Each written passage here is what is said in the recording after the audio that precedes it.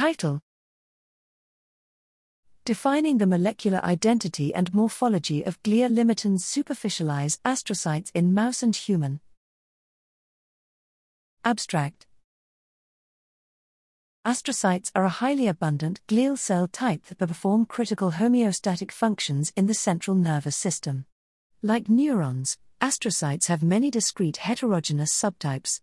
The subtype identity and functions are, at least in part, associated with their anatomical location and can be highly restricted to strategically important anatomical domains.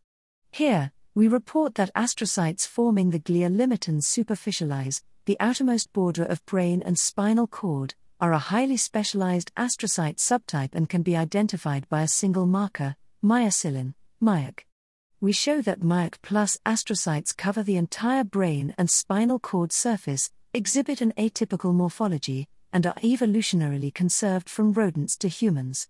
Identification of this highly specialized astrocyte subtype will advance our understanding of CNS homeostasis and potentially be targeted for therapeutic intervention to combat peripheral inflammatory effects on the CNS.